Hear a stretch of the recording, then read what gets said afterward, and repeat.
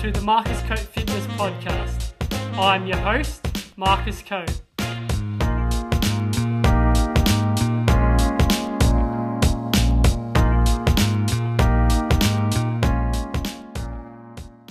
Hey guys, welcome back to another episode of the podcast today. Today I'm joined by Jamie Morris, who is the Program Director at JMF.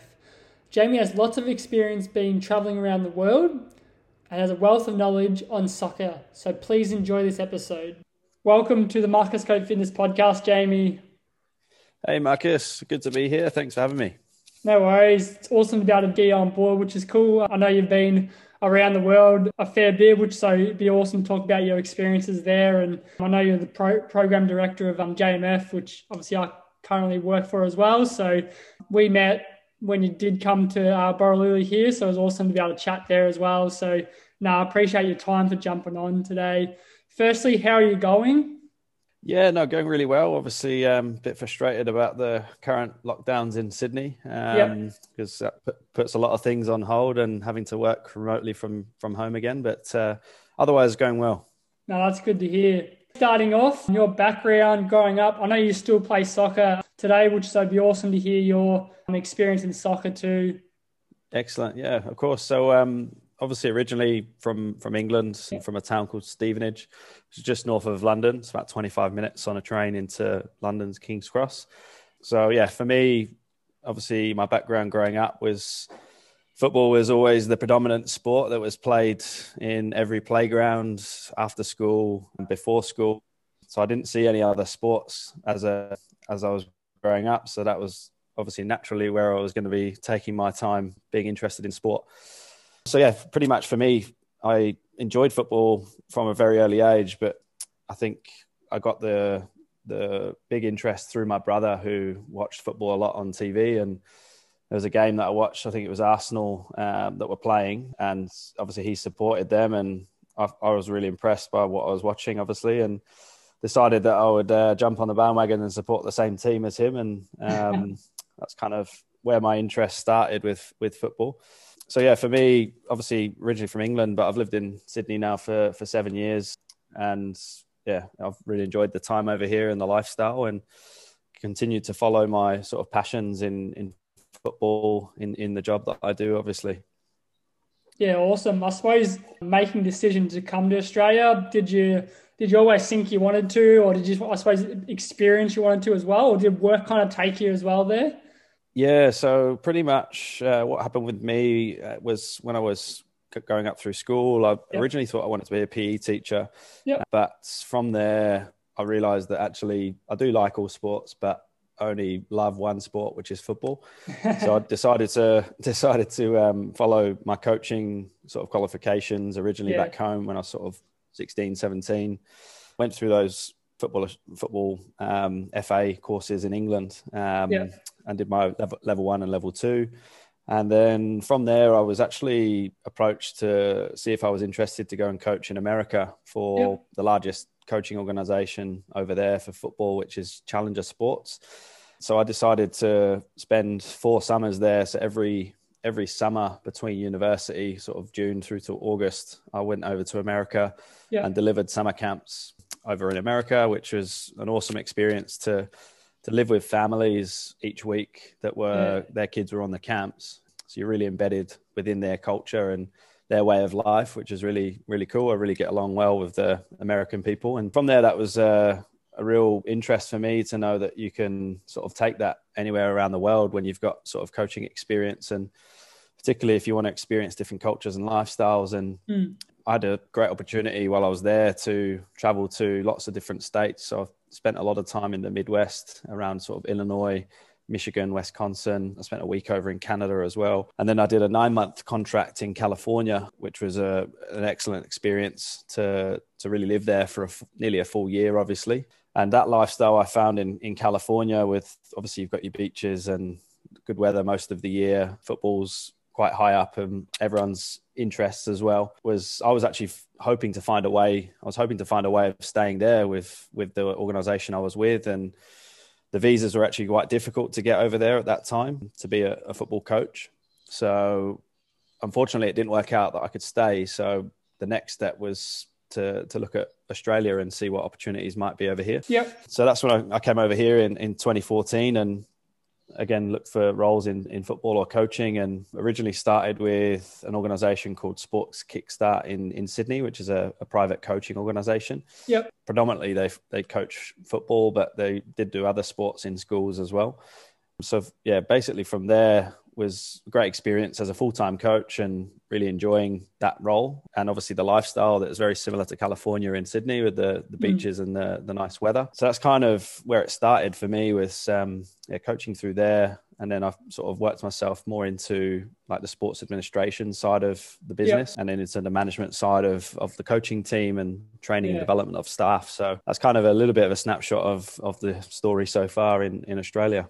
Yeah, that's awesome. And now I know how you touch on obviously being able to get experience of traveling to the different countries. I think for someone listening, I suppose if they obviously want more experience, definitely like trying to stay in that one country. Obviously try to go experience different countries or different places where you can get that experience there, where people sometimes already think that they're just stuck in one spot a little bit. So that's awesome to hear. And I know when it obviously helps to have a nice area to live in as well with all the beaches and that. So that'd be unreal to be able to spend your time there too. So I think that's really awesome for people that, obviously want to experience and learn a lot about the different cultures as well too. So I know you're still playing soccer at the moment. How are you going and how's the team going? Yeah, no, definitely. I'm still trying to play at least. Obviously, not that I'm that old yet, but it definitely becomes a little bit harder to keep your legs in good shape. But so I'm playing at the moment in Sydney's Eastern Suburbs Football Association. So it's a team, again, that I've played for from pretty much the very beginning. I came to Australia, called Glebe Gorillas. It's a team made up of expats, English, Scottish, Irish, Welsh. We got a few token Aussies as well included in our team, which is good. Yeah. And it's been brilliant as an experience playing for that particular club, where you've got obviously people in a similar scenario to myself that they're away from home with no family here potentially, and so that club becomes your family, and it's good to keeping contact with the English banter, and everyone knows football the same way I do, which is a really good thing. But at the moment I've had a bit of a patchy season this season so far, because I started with an injury. So I actually had a bit of a calf niggly injury that's been ongoing since last year even, which shows that my body's definitely not recovering as quickly as it used to. But I've only recently started now. I'm back in shape. I'm not feeling any injuries with the calf anymore. And we've been going okay in the first grade. I'm sort of more playing in the reserve grades, and we haven't had the best season. We've got a really good team with great individuals, but unfortunately we just haven't got the results, which is the nature of football. Sometimes it just doesn't go your way. That's it. But I think good bunch of lads, and still enjoying it and being around the club, and just unfortunate now that we're locked down and not able to play, now that I was just getting myself back into my sharpness. Makes it very tough as well. A bit of an interrupted season, so hopefully you'll be able to get back at this shortly as well. Your experience playing in Australia soccer, is it different to like playing in the UK a bit, or is it similar, I suppose, structure of the game as well? Yeah, no, it's an interesting question, actually. I've had some different thoughts around it, but obviously because I'm playing for a team that are all from where I'm from, so that team itself feels like it would at home, of the way we do things, the way we train, the way we play is very similar to what we do at home. But definitely there is a difference. I did play one season where I live actually in Lane Cove for Lane Cove Football Club, and predominantly that was more Australian based team, and I was sort of more the token English that were playing there. So that was really interesting, and I enjoyed the season, but it was different because obviously the way I see the game compared to how someone else that's grown up in Australia sees the game might be very different. So sometimes I'd be on the field and watching sort of the game unfold, and I'm about to make a run because I can see where it should go in my mind, but always it didn't come that way. So it was a little bit interesting to try and see the decisions that were made that made sense to me, but maybe not for them, which is fine, because everyone has a different lens on the game of how they see it being played. And that's why I think I feel more comfortable playing with my English, Scottish, Irish friends at Glebe, because we all sort of see the game the same way. But yeah, I think the other big ones, I watched the recent documentary called Football Belongs on Optus Sport, which if you haven't seen it, great opportunity to look at sort of how football's evolved in Australia, particularly around the cultural groups where similar to like my team, but there's a lot of obviously immigration to Australia that created clubs based on their cultures. So there's Portuguese teams, there's Greek teams, there's Spanish teams, or whatever it might be. But really, really interesting that created a real good sense of competition and a little bit of healthy rivalry between teams in Australia. Yeah. Which is fantastic. And I think that's dwindled away a little bit because Football Australia actually stopped the clubs being able to refer to any other country or cultural group. So they actually, I guess, diminished a little bit that sort of sense of rivalry between clubs of different nationalities, if that makes sense. Yeah. So yeah, that's kind of a few differences I see there. And I think obviously the game I feel here is up and coming. It's the highest participated youth sport in the country at the moment, but it's still got a long way to go to establish itself as a really strong game at the top level. Because obviously highest level of playing in the A-League here, comparing that to the Premier League in England, the standard of players and just everything from how much money goes into the clubs in England to what they do here. It's going to take a bit of time to get anywhere near that level, but hopefully in time with the right structures in place across the game that it can continue to improve and will become a good national team over here as well at some stage. And I know obviously sometimes speaking to different people when they do come over to Australia or go overseas or anything and they do play not just soccer but other different sports, it obviously does take a bit of time to adjust to the game style and structure. So yeah, it's awesome to hear your opinion on where you see it. Obviously, feel more comfortable, obviously, with people that maybe are from similar areas to you. So that's cool. And I was going to say also, I do see, obviously, soccer coming up a fair bit through the ranks. So obviously juniors to keep playing and keep pushing that. So obviously to be able to get up to the highest level and obviously push soccer as much as we can too. So I think that's really cool. Yeah, excellent. So I suppose your position now, JMF, how did that come about? Yeah, definitely. So obviously originally I was with Sports Kickstart for most of my time here in Australia, which is 5 years I spent there at a private organisation. And they actually had sponsored me to be in the country and stay here to pursue permanent residency. So there's a period of time that you have to stay with that organisation through your visa process before you can look at other opportunities that might be interesting for you.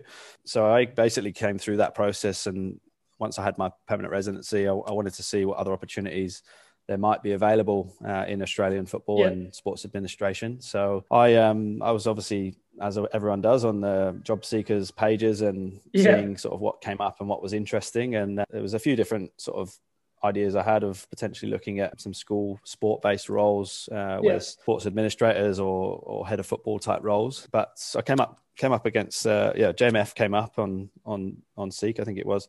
And obviously reading through what the job role was itself and the criteria was very much aligned to what I was already doing at Sports Kickstart around sort of recruitment and training of staff and programming of what we were doing as an organisation. But the obviously interesting part for me was around Indigenous football, which for me at that point, I didn't actually know too much around Indigenous football because it didn't have, I suppose, a big footprint in Australia just yet, other than JMF, obviously driving a lot of the Indigenous football initiative. Yeah, basically thought it would be a very interesting role to pursue, and obviously put my resume in to go for the role. And thankfully, I was chosen to take on the role, and I've enjoyed every minute since. And I found it a really good challenge for myself to learn about Indigenous Australia and culture, and to grow the program from obviously originally where it was based in Borroloola to now 18 communities across New South Wales, Queensland and Northern Territory has been a really good journey so far. So I don't know where the 2 years have gone so far. They've gone pretty quickly. Been pretty busy, but I think for me, I was really inspired by John's story and Roz, obviously, as the managing director of the foundation. They've just got such drive and passion, and how much energy and effort they've put into the foundation to get the program where it is today is really inspiring. That it's just, we hope to continue that legacy and keep that moving forward because it's come a long way so far. Yeah, definitely. I think that's spot on. I think it's great for the kids to be able to have an opportunity to be able to go further and to the play sock. I know obviously a few have come out of Borroloola here, but it's awesome to see. But yeah, hopefully many more kids to be able to pursue that and be able to head up to Sydney or wherever it is to be able to play sock, enjoy experience their lifestyle too, which I think is incredible too. So yeah, it's really good to see as well. Yeah, no, fantastic. It's obviously Shay's the trailblazer so far from Borroloola, playing at the level she has now with Sydney FC and also Young Matilda's vice captain. So he's been excellent as a role model for other kids in the Borroloola community, and other communities that we deliver to also know about Shay, which is excellent. Hopefully, like you said, more opportunities can be provided for sort of the select few that are showing that sort of promise to want to play at the highest level. And we hope we can be that sort of foundation and network for them to support them in that journey. Yeah, that's exactly right there. And I was just going to say, obviously expanding to different locations too. I think that's really cool as well, to be able to not just one location, but expand over a few different locations. Hopefully we can obviously be able to keep pushing more and see where it goes from there, which is cool. Yeah, no, definitely. I think there's a lot of regions that we get contacted by quite regularly to inquire about our program and have the interest of seeing what it could look like in their communities or their schools, which is amazing to know that others are seeing sort of the benefits the program could bring to their community. Obviously for us, we would love to be able to offer it to everyone all at once, but there's a process involved of obviously trying to deliver to where we're currently are delivering to, and potentially down the track we can look at growing that. Your experience, obviously you come out to Borroloola. How was that for you, obviously being able to come out to a region?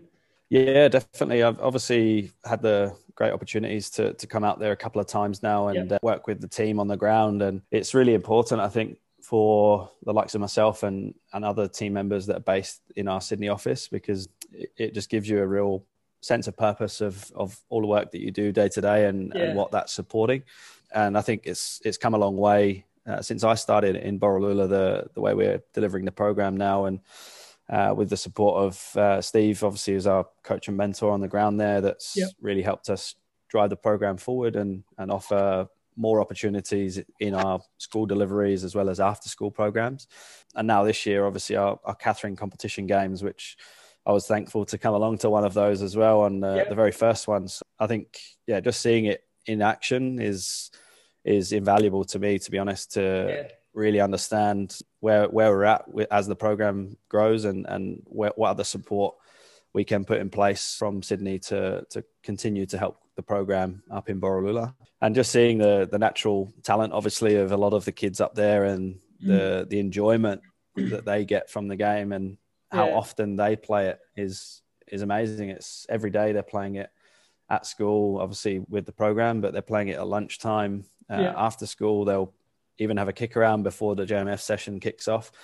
And the futsal nights as well are just sheer football at its rawest form.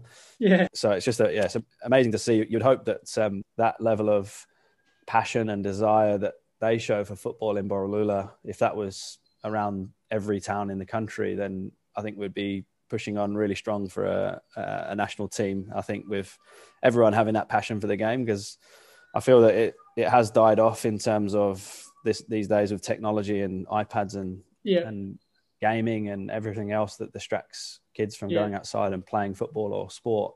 Is that in Borroloola, I think their most enjoyable thing to do is go out and play football and get involved with their friends. But so it's amazing to see that football in its rawest form and how happy it makes the kids up there, which is amazing. Yeah, awesome. That's really good there as well. And obviously credit to your team as well for obviously supporting and helping the program too. So I know you obviously said we had a bit of a calf injury before, but how important is physical preparation for soccer? But we'll go kids as well. So like obviously like adults kind of thing playing, but then we'll go how important I think is for physical preparation for kids too. Yeah, no, absolutely. I think physical preparation has become more and more important these days, that we know more about the science behind preparing your bodies in the right way before you play sport and after you've played sport. So I think it's vital really for anyone that wants to play at a high level where you're putting your body to its limits in many ways of all the twisting, turning, the explosive movements that you have as an athlete, that if you don't prepare your body well, then obviously you're going to have injuries like I've experienced recently. Yeah. But yeah, mine was actually a bit more linked to probably overuse. I was trying to, in a month, I think in September of 2020, I was trying to do 100 kilometers of road running within a month. Okay. Which I've never done before. And I got towards the pointy end of 90 odd kilometers. And that was when the calf said, no, thank you. I'm going to stop here. Yeah. So yeah, again, that's my bad, that I've probably again overloaded my body too much, which is also part of physical preparation, because you need to make sure that you build yourself up gradually, that you don't just throw yourself in the deep end and expect to run a marathon like me. So yeah, definitely a very, very important part of any sport is physical preparation, in doing the right dynamic stretches and game related movements before you get into the high intensity of any activity. And for kids as well, obviously, if they're not doing the right motions and movements, like potentially even their running dynamics, for example, if that's not quite where it should be, if they're not running efficiently and it looks like it could cause them an injury at a later point, then fixing that is an important part of anything before they start playing a sport. If they can actually have the right fundamental movements for any sport is important. No, spot on there. I think I love physical preparation. Obviously, that's part of my job and what I do for people as a personal trainer. So I think it's so important. I think for young kids too, for me or anyone, to be able to introduce it to them just at a bit of a younger age, to be able to then lead up to when they are older and they are playing a bit more serious, or doesn't have to be serious games, to be able to keep them on the field and keep them very healthy throughout the days as well. Yeah, no, absolutely. It's all part of the game of preparing well, playing well, and also recovering well, which is even more important that I'm realizing recently. Yeah, no, it's it. And I think for myself, obviously introducing it to these kids now that probably haven't done much before, I think it's really cool. And I know obviously they do hate it at the start, but I'm hoping that I can slowly get there, and we'll be able to, obviously they might be able to love it by the end of it, kind of thing. Yeah, no, definitely. I think that's the benefit of obviously your experience up there with the program, that you can bring that aspect and the technical information and break it down obviously in the right ways for the kids to understand. And if we can start them early and get them to understand the fundamentals of preparing well and looking after their bodies, then hopefully that will set them up for long time success in playing sport without hopefully too many injuries like me. Yeah, definitely. That's awesome to hear. Last question before we wrap it up. For kids that are wanting to play soccer, I suppose, what advice you'd give them? Yeah, it's definitely a lot of things you could say, but for me, I think you do need to have a healthy obsession with football. If you really want to go far in the game, you need to have an obsession of wanting to practice as often as possible. Because I think, as I said, with Borroloola, which is great to see that they're still wanting to play outside of any structured activities that we put on for them. They're still happy to take a ball and go and set up their own mini game and get playing. I think more kids need to be able to do that, of picking up a ball and asking a few friends to just come down the field and setting up their own games, like sort of I used to experience as a kid growing up. And we used to play all sorts of games that we made up, and it was all football related, but it definitely helped me and I think my friends that I grew up with to improve their level of skill. Without a coach being around, the more repetition that you put into anything, the better you get, obviously. But outside of practicing, I think you've got to be sort of all consumed with the game, around watching the game at the highest level as well on TV if you get an opportunity, or Optus Sport is a great application to watch highlights and any key games that are happening sort of around the world at the moment with the Euros that are on. Obviously, I think another one is making sure that you learn as much as you can from all the coaches that you come across. So I've personally had lots of different coaches that I've played under, and you always learn something from all of them. So try and take the best bits of all of that and help improve your game and listen to some of the advice they're giving you.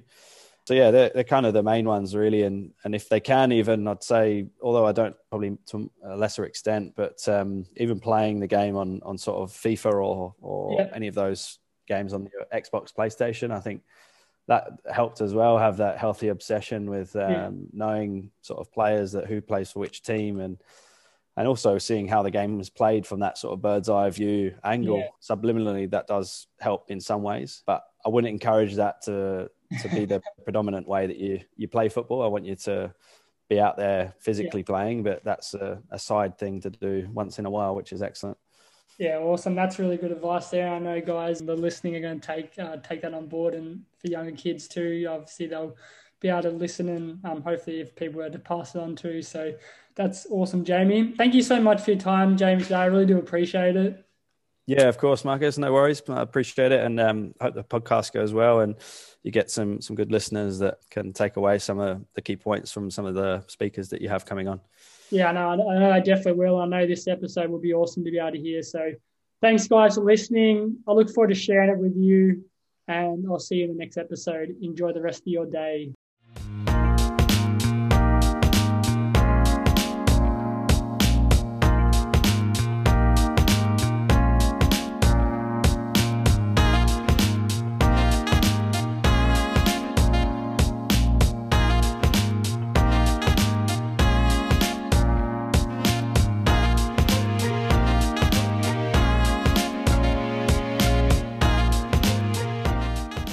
Thank you for listening.